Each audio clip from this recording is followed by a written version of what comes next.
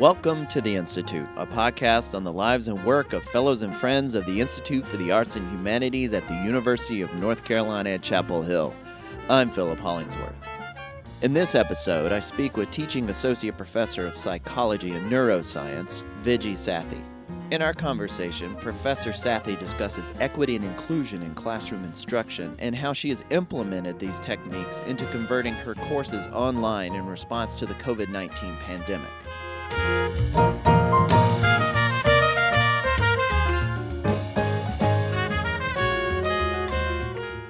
To start off, Viji, I'd like for you to talk a little bit about the courses you teach or are teaching this semester and a little bit about your research focus, being a professor in the Department of Psychology and Neuroscience.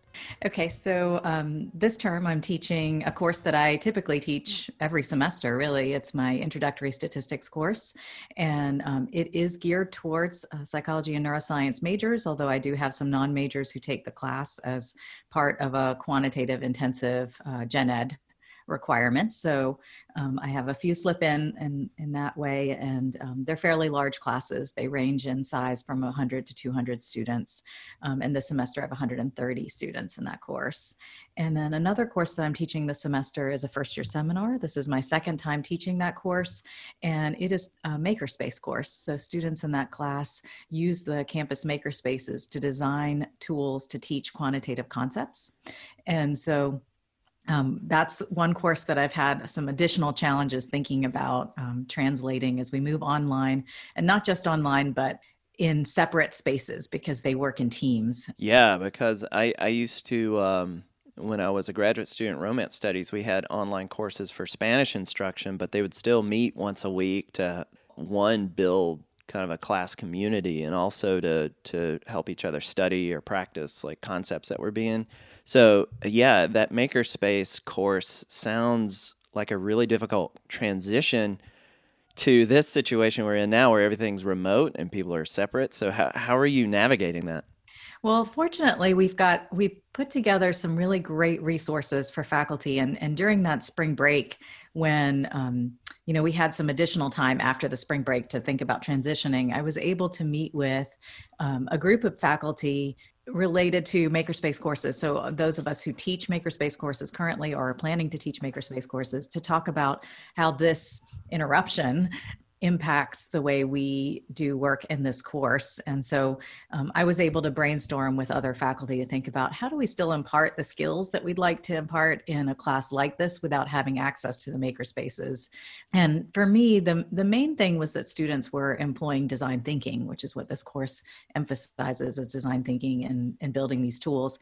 And fortunately, we had gotten far enough into the semester where they began prototyping some of the tools. So at this point, it was really just refining the tools and thinking about other ways in which they could visualize what a final tool might look like, or describe what a final tool might look like, or create models of what a final tool would look like, and then talk through the process of how that tool might be used and what it could do in terms of learning objectives for people who use the tool.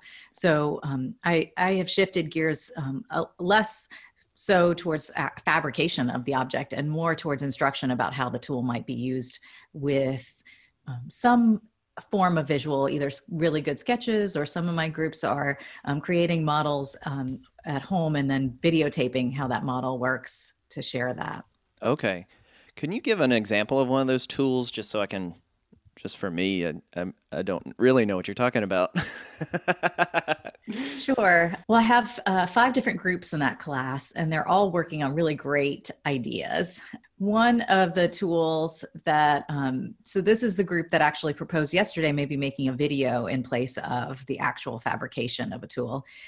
One of the concepts we talk about in an introductory statistics course is statistical power. And this is your ability to detect the impact of, say, an intervention, for example. And the reason this is helpful is because if you don't have a high ability in detecting an intervention's impact, then you may be setting yourself up for failure before you even begin the study. So oftentimes studies begin with what's called a power analysis to determine if you have, for example, the right sample size to be able to detect, say, a small effect, a medium effect, a large effect or impact. And so one of the things that students I find in my introductory statistics course struggle with is thinking about the factors that influence power. How can they be increased? And I think a lot of students end up just committing a list to memory related to things that influence power, like increasing sample size as one of the factors that can increase power.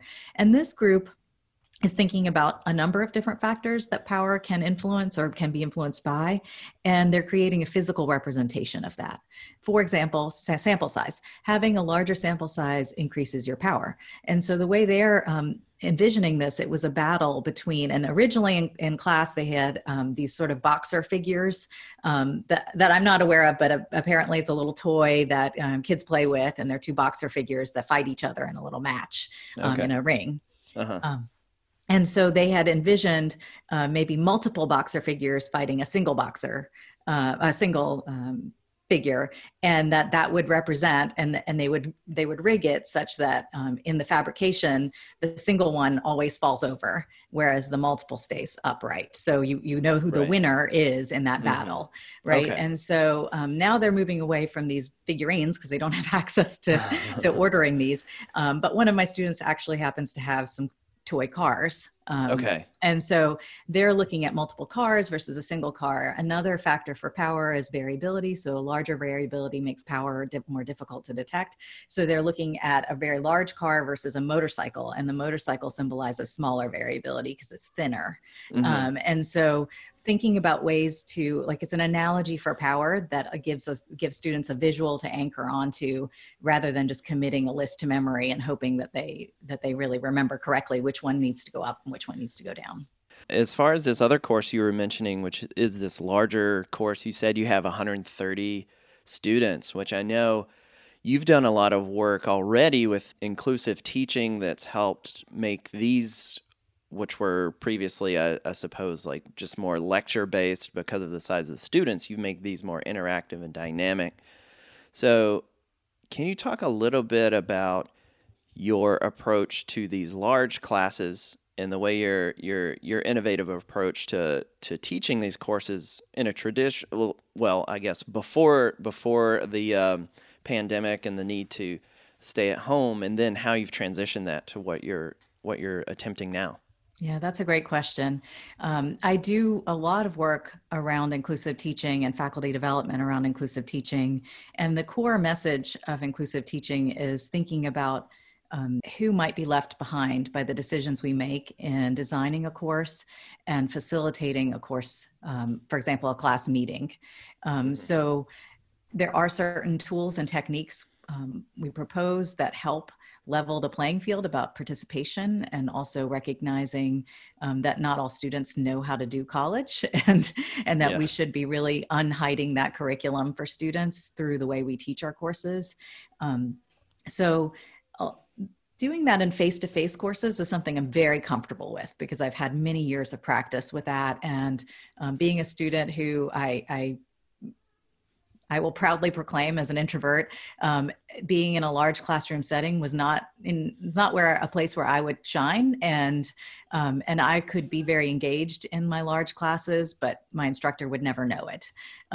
So I really wanted to be designing courses in which I understood how every single one of my students was interacting with the material and thinking through exercises in class that allow me to gauge that. And so for me, one of the simplest tools that I've implemented, and I've been using it for about 10 years now, are polling systems. So having students poll in answers in class. And what that does is it gives me 100% participation in a question that I pose to the classroom. And it allows people who don't want to speak up to share that they understand, they know the answer to a question.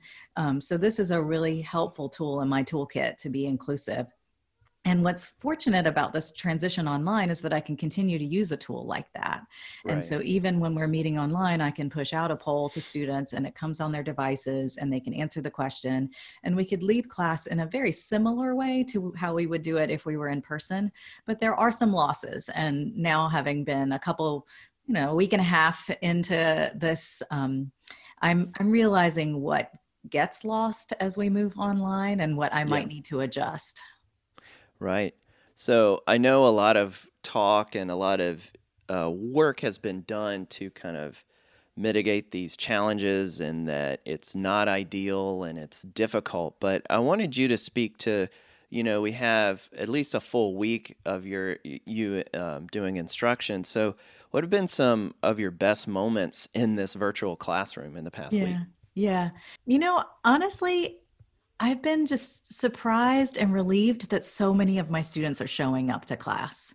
I have 130 students in the 3 sessions that I've led so far. I've had about 110 or 15 show up in the class meetings. Hmm. So I've always had pretty good attendance in class, only because I think it is highly interactive, and the class time is used to practice a lot of the material that we're working towards. And to be fair, I also already had a lot of videos recorded. This is a flipped classroom, so much of the content delivery I had already converted to short modules that students would watch, and then they would come to class, and I would start class with a quiz, seeing if they were prepared to do the work that we had Hmm.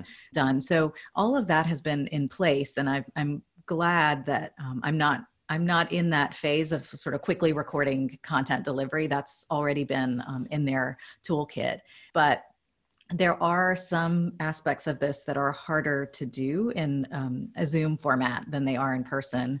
And I think I'm very glad they're showing up. I guess I wish that I understood a little bit more about the engagement side of things. And when you're in class, you can see that Yeah. visually. Yeah. You can't see that in Zoom. And I hope it continues, because I know that as this virus maintains its course, if we think it Hmm. will, and the projections, like my students and even me will be directly impacted by this. So I know that at any point, any student or faculty member can be derailed. And so I'm trying to think through what my backups are and making sure that I'm not leaving anyone in a lurch by the decisions I'm making and how to teach this course. You mentioned it earlier in your answer, but just so others know, what is a flipped classroom or what's that approach? A flipped classroom, and this is one that is it's widely misunderstood by students, by faculty. And I think the reason for the misunderstanding is that it tries to put something in a category that can be very differently implemented. Just like trying to classify all lecture courses as the same that doesn't mean anything. All lecture Right. courses or courses that where primary mode of instruction is this long exposition by the instructor, they vary in quality too. So flipped classrooms can vary in quality, but because they have this term, people tend to put them in a bin and think they're all the same. And so I would say for myself, when I think about the flipped classroom, it allows me to do the high structure active learning that I like to do with my students, by holding them accountable for doing some preparation for class, using class time to practice some of the concepts that they came prepared to talk about, and then following that class session up with more practice work that they might do independently, for example, to reinforce the learning that we talked about in class. And each level gets more progressively difficult as we move through. So the easiest thing they will do is watch my videos before coming to class, because they really do sort of explain basic terms, basic calculations. And then we do the harder things like application, critique, evaluation during class session, and follow assignments up with that. I have one more question, if that's all right. This is a question we ask most of our interviewees, but what is a book that changed your life? The book's called The Art of Gathering: How We Meet and Why It Matters by Priya Parker. What about that book made an impact on you? I read this book at a time when I was doing and still continue to do a lot of faculty development around inclusive teaching. And Priya Parker does a very good job of really taking the reader through the reasons why we have to have intentionality when we meet with people. Anytime we assemble a group of people, to be thinking about what are the goals of that meeting and how do we design the meeting such that those goals are accomplished. Because I think oftentimes we go into autopilot, creating a cocktail party, for example, Hmm. but we don't think about the fact that the cocktail party might be the avenue with which people who don't know each other might get to meet and talk to one another. But if you don't create opportunities or structure within that setting to allow for those connections to happen, you're going to miss that opportunity. So I really appreciated that lens, because it's what I try to say about teaching, is that we've gathered in a physical space together if we're doing face-to-face. And what is the value added of that gathering? What can we do as a group that we couldn't have done in our silos? Great. All right. Well, thank you very much for your time, and I enjoy the conversation. I hope you have a great day. Thank you. I appreciate it.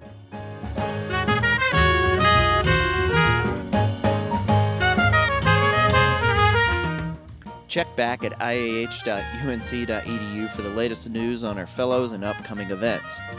You can find all our episodes of the podcast on our website, as well as iTunes, SoundCloud, and Spotify. Please like us on Facebook and follow us on Twitter at IAH_UNC.